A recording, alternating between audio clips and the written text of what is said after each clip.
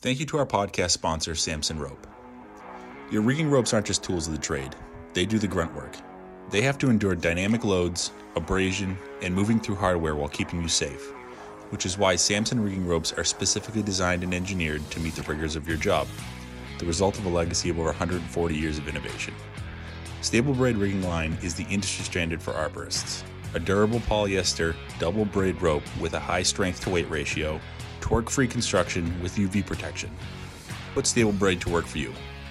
Stable Braid, from Samson, the strongest name in rope.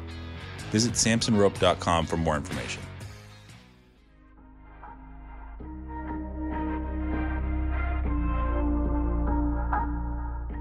I don't really know how to start this one, man. I don't know any of this stuff that you have brought up, including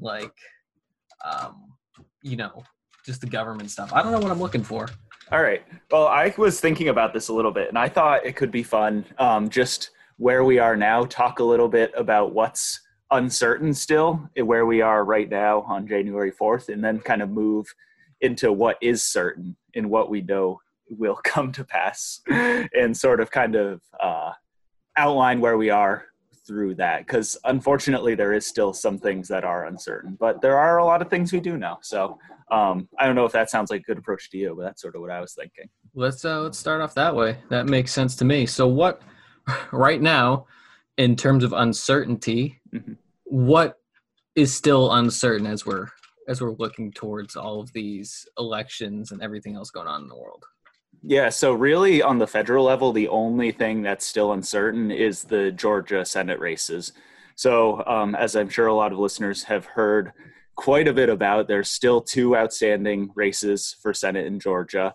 And those both are going to a runoff, both on January 5th. And so basically, control of that chamber is up in the air. It could either be 52 to 48 Republican control or 50-50 Democratic control, because as you know, the vice president, it can serve as the tiebreaker in that chamber. And so there's a lot. Those are already the most expensive Senate races ever. There's a lot on the line there.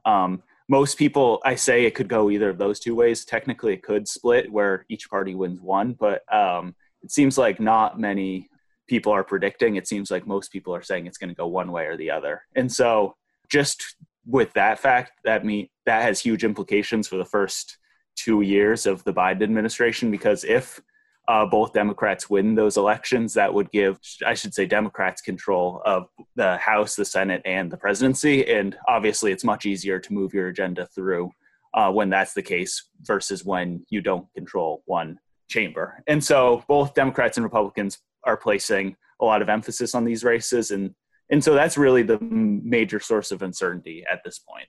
So forgive me if this is, a question that's already been asked a million times before, but what does that mean for like the tree care companies in general? If, it goes one way or the other, I guess kind of not why should they care, but what is going to be the impact of whatever way it swings?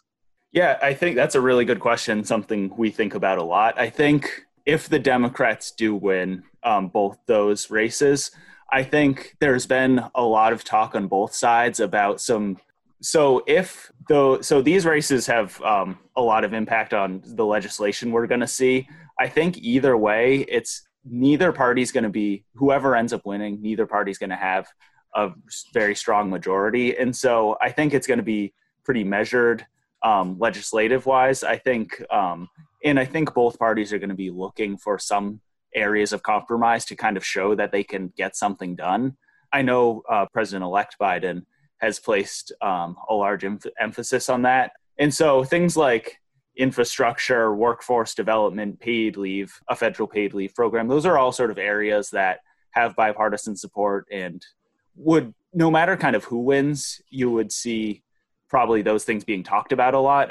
There's always a question of if it's even going to get done with Congress, but that's sort of something we're going to see. And if Democrats win, you're probably going to see through Congress more of a focus on a lot of labor issues, which would impact TCI members, things like a crackdown on independent contractor misclassification, maybe a push for a higher minimum wage. $15 gets thrown around a lot, but that's something that wouldn't happen overnight. None of this is going to happen overnight, but that's an area that would obviously impact members. And then other things, more regulatory things like ban the box is something we've heard a lot about, which is, for those who don't know, it would mandate that employers remove the checkbox asking if applicants for a job have a criminal record. That's been a push in some states, and it's growing more popular. And so that's something we could see move forward depending on who takes control of the Senate. And so it all kind of sounds like I don't want to say minor things, but you're not going to see a wholesale change in how things work with the relatively small majorities, no matter who controls these chambers. So, yeah, I mean, from what it sounds like that regardless, things are going to be getting done, but it's just kind of the scope, I guess, is changed depending on who ends up with the most seats. Kind of going off that, I think we are really drilling down into like things that specifically would impact TCIA. But on a broad sense, I do think that COVID-19, both the sort of vaccine distribution and economic recovery, are probably, especially in 2021, which is the first year of the Biden administration, those are really going to take sort of those are going to be the priorities overall, I would say. Especially, we don't really know how the vaccine rollout at this point is, I think, according to some people, going slowly. And so people are going to want to see that speed up a little. And then we just had one economic stimulus bill passed. The Biden administration and some in Congress are already calling for another one. And so what would be in those for TCIA members and sort of the economy at large is going to take up a lot of airtime in Congress, I'm sure. Yeah, I can imagine. And because you brought it up, COVID, obviously things aren't going away. What's some more up-to-date information that you have, or where tree care companies can go and get this kind of stuff? Because, with the vaccine coming, there's been a lot of talk from various employers about who's going to be taking it and how they have to take it, or they're not going to take it. Kind of what do you know that is higher level than what we've been hearing? Yeah, so I think at this point, the CDC is a really great resource for a lot of those questions. They're sort of the ones who are giving the states. So they sort of write like their recommendations and then pass that off to the states.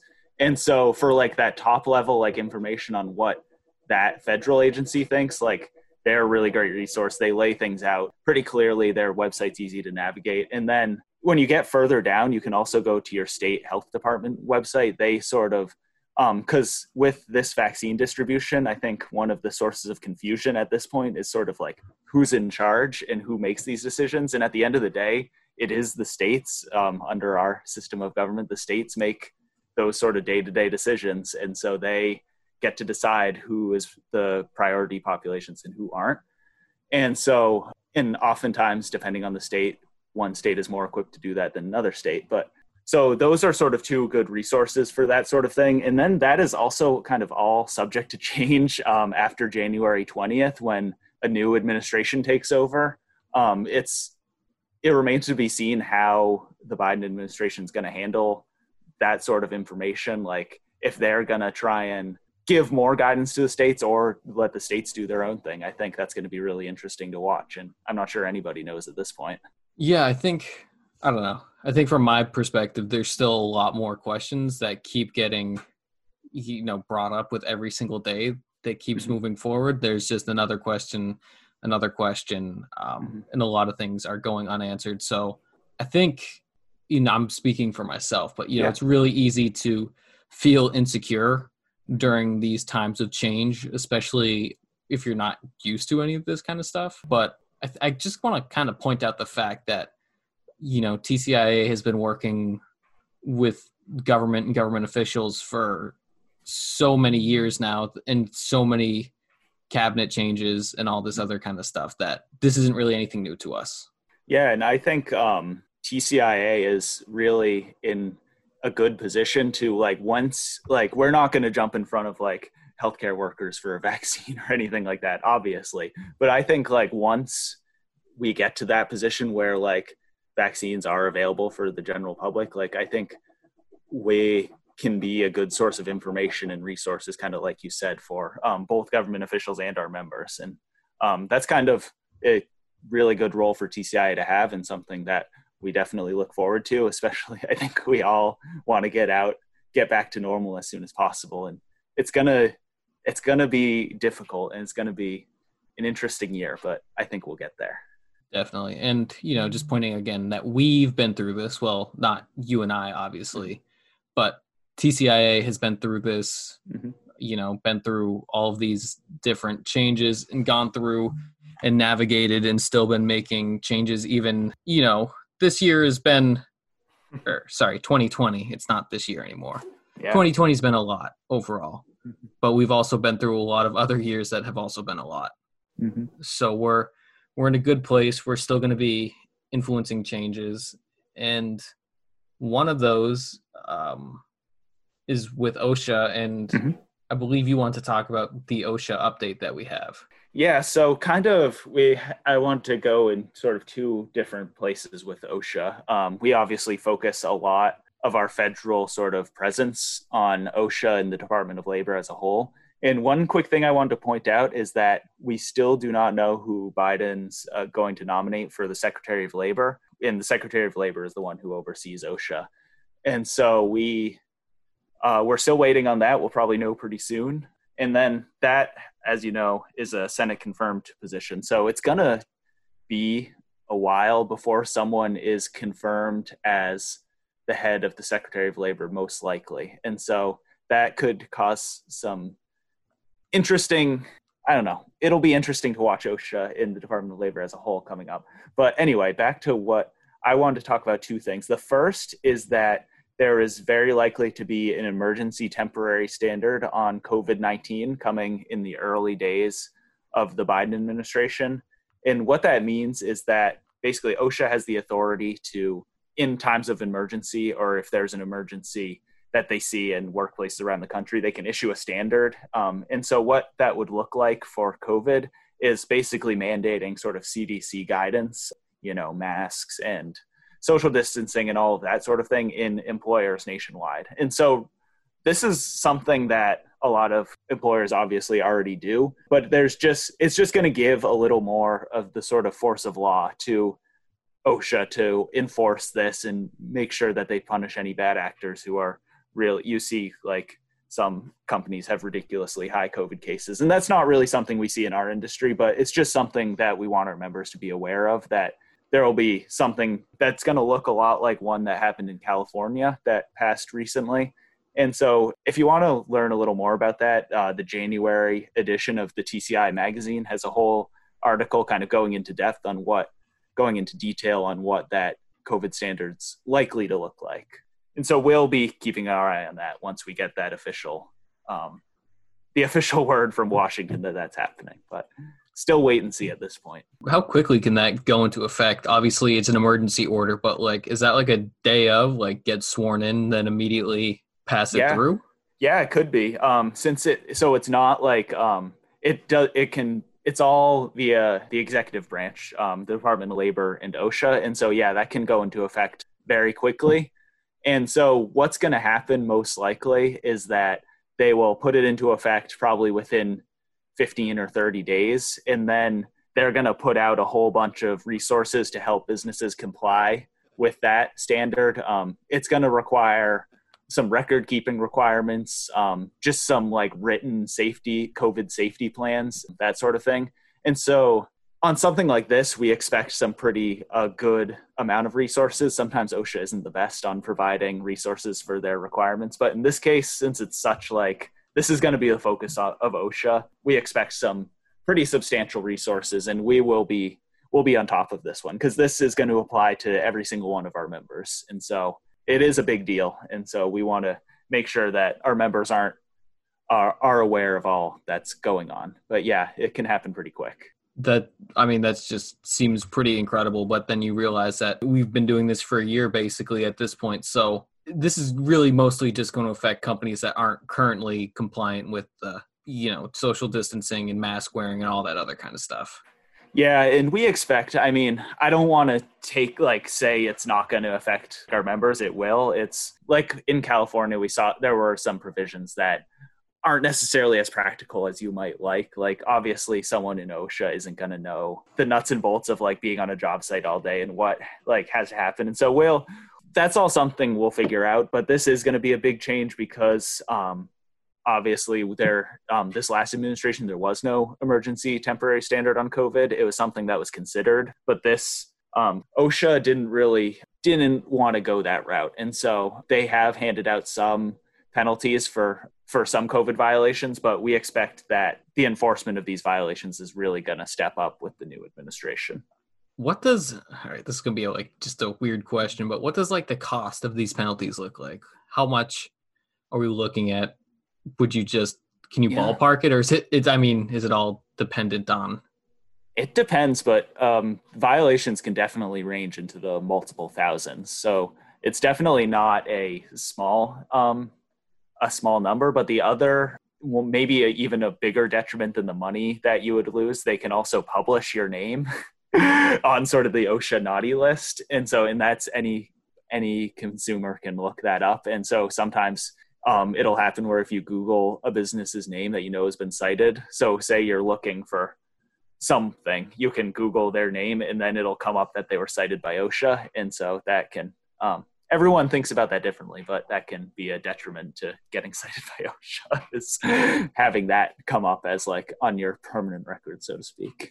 Yeah, I was going to ask that, and you answered it perfectly. Like, so is it not just the fine? Clearly, it's also the not public shaming, but the publication of your name stating that you can't follow some of the simplest directions. Exactly. And another aspect of it is if you're cited by OSHA once, they have a habit of coming back to their sort of the ones that they cite multiple times. So oftentimes getting cited once is like kind of can open the floodgate to other citations, and you just don't want that. So we'll do our best to give all the resources that we can to help, because there are going to be some new requirements. And like I said, the January edition of TCI magazine has a whole article on that. But yeah, it's something to definitely keep an eye on. Well, I appreciate you having all of this information, because it's a lot.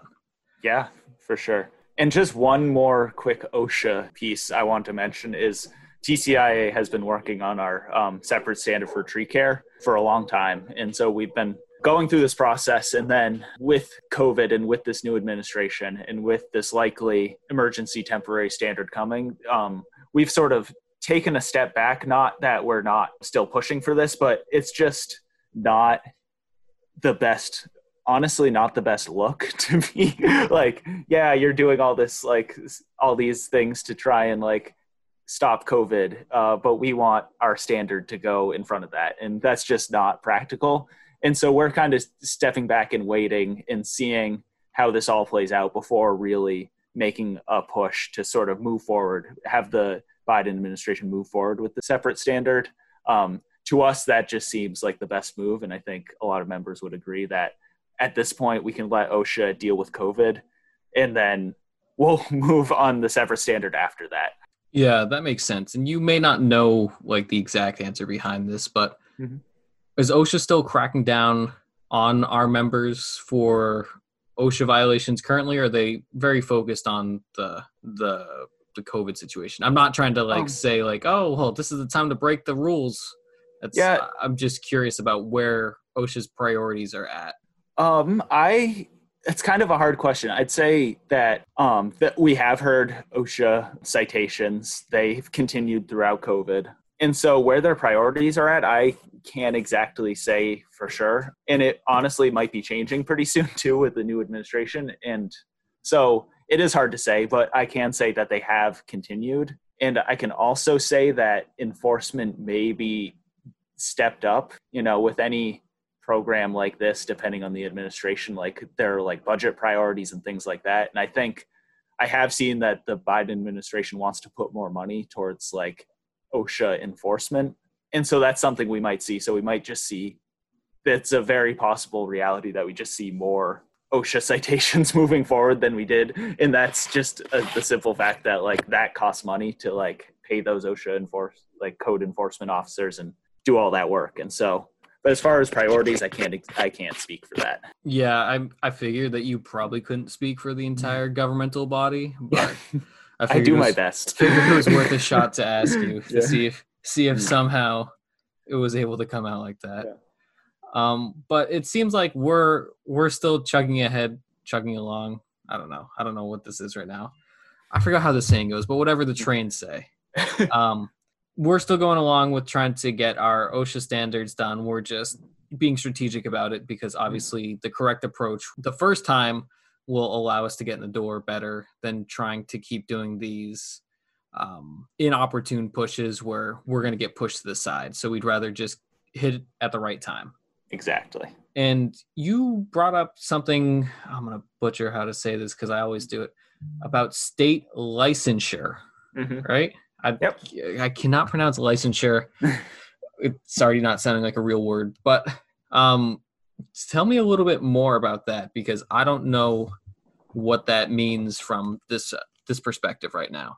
Yeah, so it's kind of like I almost think of it as a way to sort of accomplish what a federal OSHA standard would accomplish, but sort of on a state level, or even I've heard of licensure on the local level too. But this is something I have heard a lot from TCI members about, and I know my coworkers do as well. And so basically the outline is states have the ability to mandate licenses for certain professions. So you might see like, I know New Hampshire has a lot of them, but like barbers need to get a license, nail salons will need a license, construction companies will need a license, things like that. So One idea is our members, because a lot of times you'll see tree care companies, the less reputable ones will sort of not do good work, kind of not follow proper safety practices. You hear a lot the sort of truck and a chainsaw and they have a tree care company now. So we see a lot of that. And so just state licensure for arborists is one idea that our members have pushed that could help increase professionalism in the industry and sort of hopefully, and give consumers more of an idea of what they're buying. Like they know that the company that they are working with has gone through the correct process with the state. It's almost like TCIA accreditation, but definitely not that in depth in most cases, but on a state level. It's a tough thing to explain, but several states have it. You've probably heard of New Jersey. New Jersey has an arborist license. Maryland has one. California sort of has one. Those are really the big ones that have it. But one thing I would like to do is sort of give our members more resources to pursue that in their own state and sort of give TCIA's sort of advice and, again, those resources to help any arborist or group of companies that wants to push for that in their state. I was going to ask, and this seems like the appropriate time. So TCIA's level of involvement, we're purely more of the resource provider in this for people in their companies who want to create a licensing program, correct? Yeah, so I would love to be able to like go to every state and like try and push for these, because I think one really good thing about these is they're popular. Like I don't think I'm not going to speak for our members, but I think almost any TCIA member would be in favor of increasing professionalism in the tree care industry. That's why they're a part of TCIA.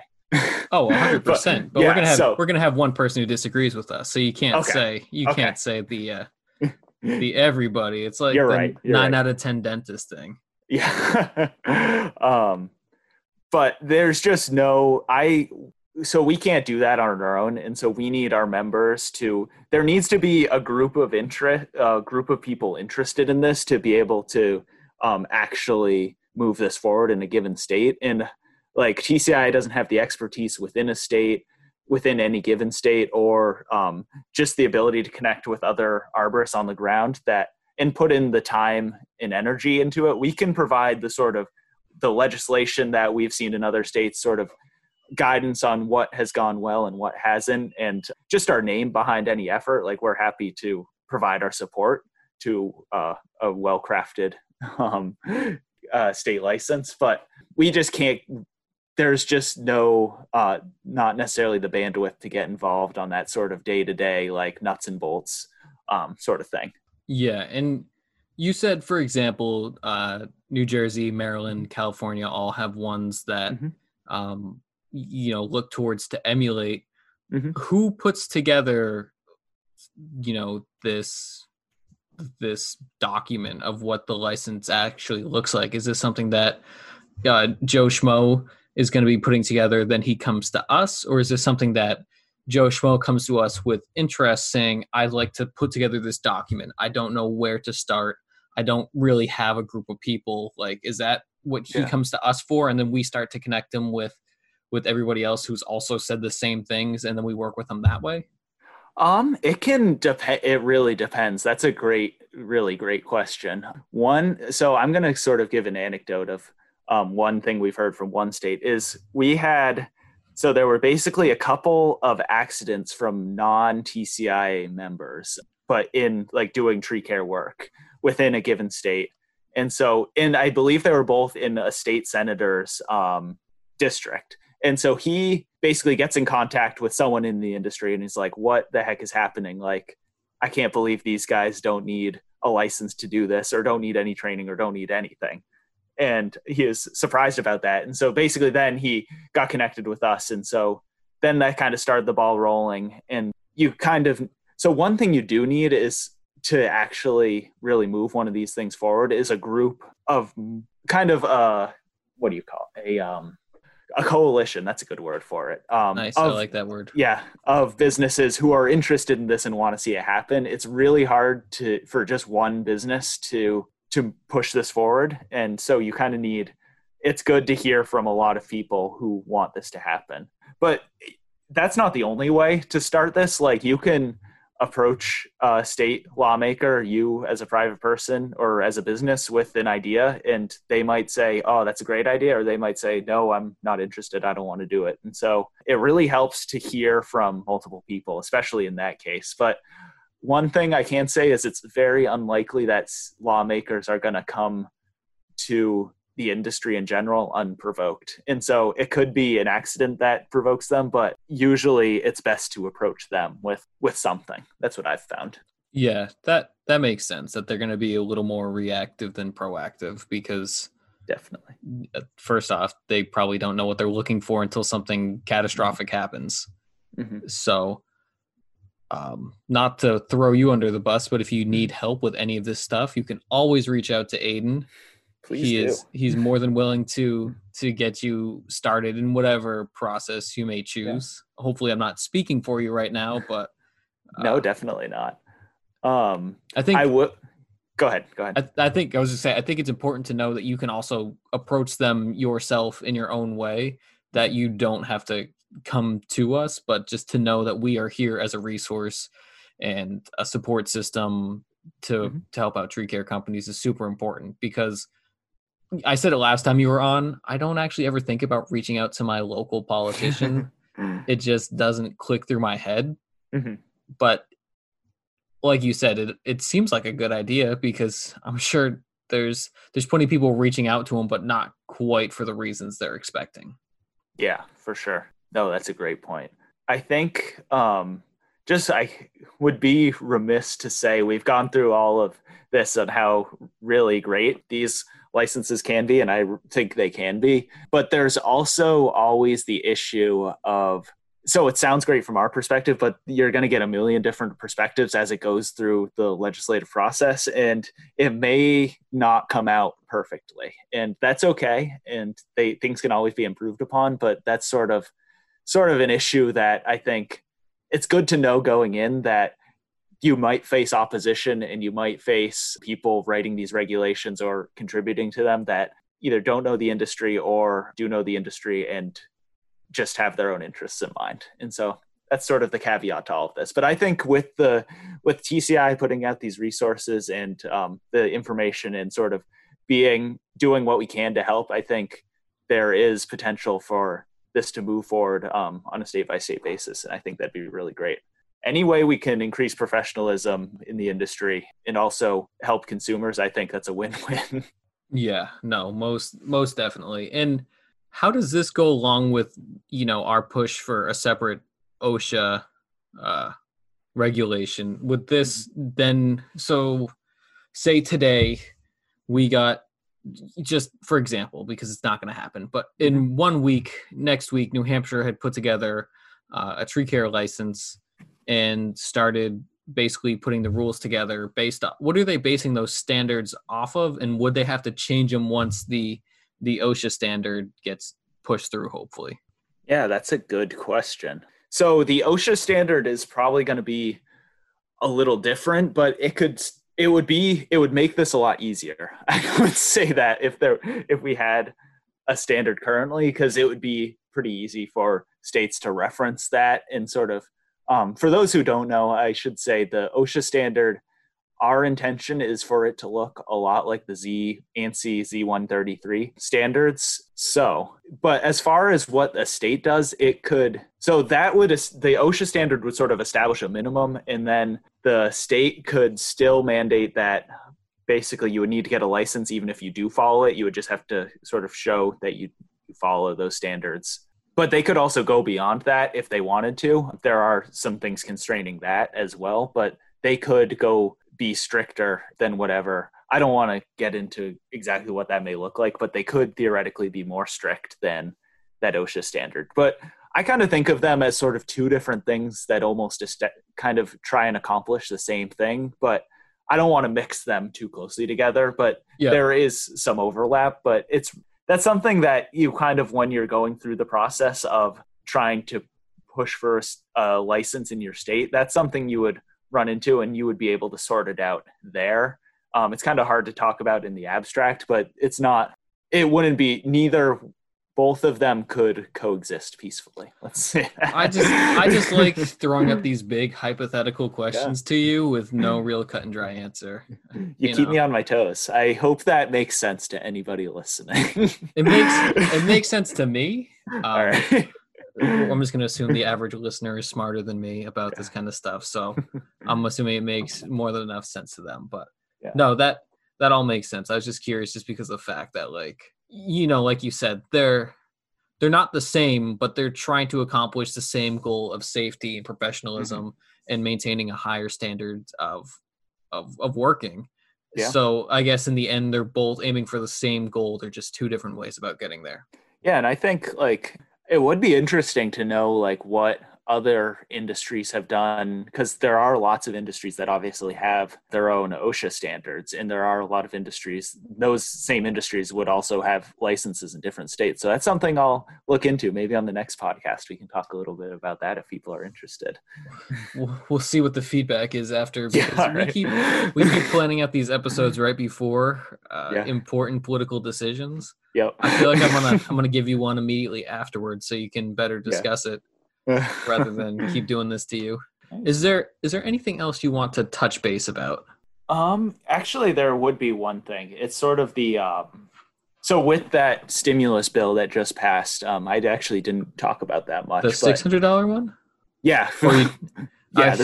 There's a lot of stimulus bills going on right now. Yeah, so the stimulus bill that it sort of was looped in with the government appropriations bill, but it was basically $900 billion of stimulus for the economy, sort of broken into thirds. I kind of like to think of it. It was about roughly $300 billion of those direct payments to Americans, the $600 check that you either have seen or will see hopefully soon for most listeners. And then there's enhanced unemployment, so kind of bringing it's an extra $300 of benefits on top of your state benefits if you're unemployed. So that's half of the $600 that was kind of in place from spring to summer of 2020. And then most relevant for TCI members was the reauthorization of the Paycheck Protection Program, the PPP. And so I just want members to be aware that that's happening. So if they're interested in that, we have a lot of resources on our website, and we'll be putting more out about sort of the new provisions. Basically, as a high level look, they made it a lot easier to get a loan, get the loan forgiven, and they're allowing certain businesses to get another PPP loan if they've already gotten one. And they made the expenses that you spend the PPP on tax deductible, which is that's really big news, and something a lot of businesses had been pushing for. And so glad to report all good news there. You'll be hearing more from TCIA soon about all of that. Once we get sort of the guidance from the government on how to implement that, we'll have more information. But that's sort of a top level look on something that just recently happened. Cool. Thank you for letting us know. Yeah. And you don't have to answer this part if you don't want, because I don't know if it's going to cause problems or whatever. But yeah, the original PPP, didn't that come with basically a lot of problems afterwards? Like people weren't receiving it, or am I totally off base with this kind of stuff? The PPP went into effect and they said, all right, you can, like the first day back in, it must have been early April 2020, they said, all right, come on, you can apply for your PPP loan here on this website. And then the website crashed. And so we've come a long way since then. Everything I've heard is that the program is working pretty well. I found that the best advice that I've seen given and what I've heard good response from is to talk to the bank that you plan to work with, either before you get the PPP loan or after, when it's sort of the forgiveness piece of it is pending. They can sort of speak to they have the experience with the program on sort of both ends, both with the government and with the businesses. And so they're like the best resource to talk to. So talk to your banker if you haven't already, and if you have any questions about it. Okay. Well, that answers that one. I just remember hearing the grumblings about it. And a lot of businesses that maybe shouldn't have gotten PPP loans did. And some of them have given them back, and probably many more haven't. But it did do a really good thing for our members especially, and many other businesses across the country. But you do always hear about those groups that maybe shouldn't have that did. But that's okay. The Lakers got a PPP loan. Isn't that great? And TB12, your quarterback. He's not my quarterback. Not anymore. He's dead to me. Yeah. After you lose the fantasy football season for me like you do, you blow up spectacularly. I had the best regular season record up until you came along and won 9 straight or whatever it was at the back. Second place.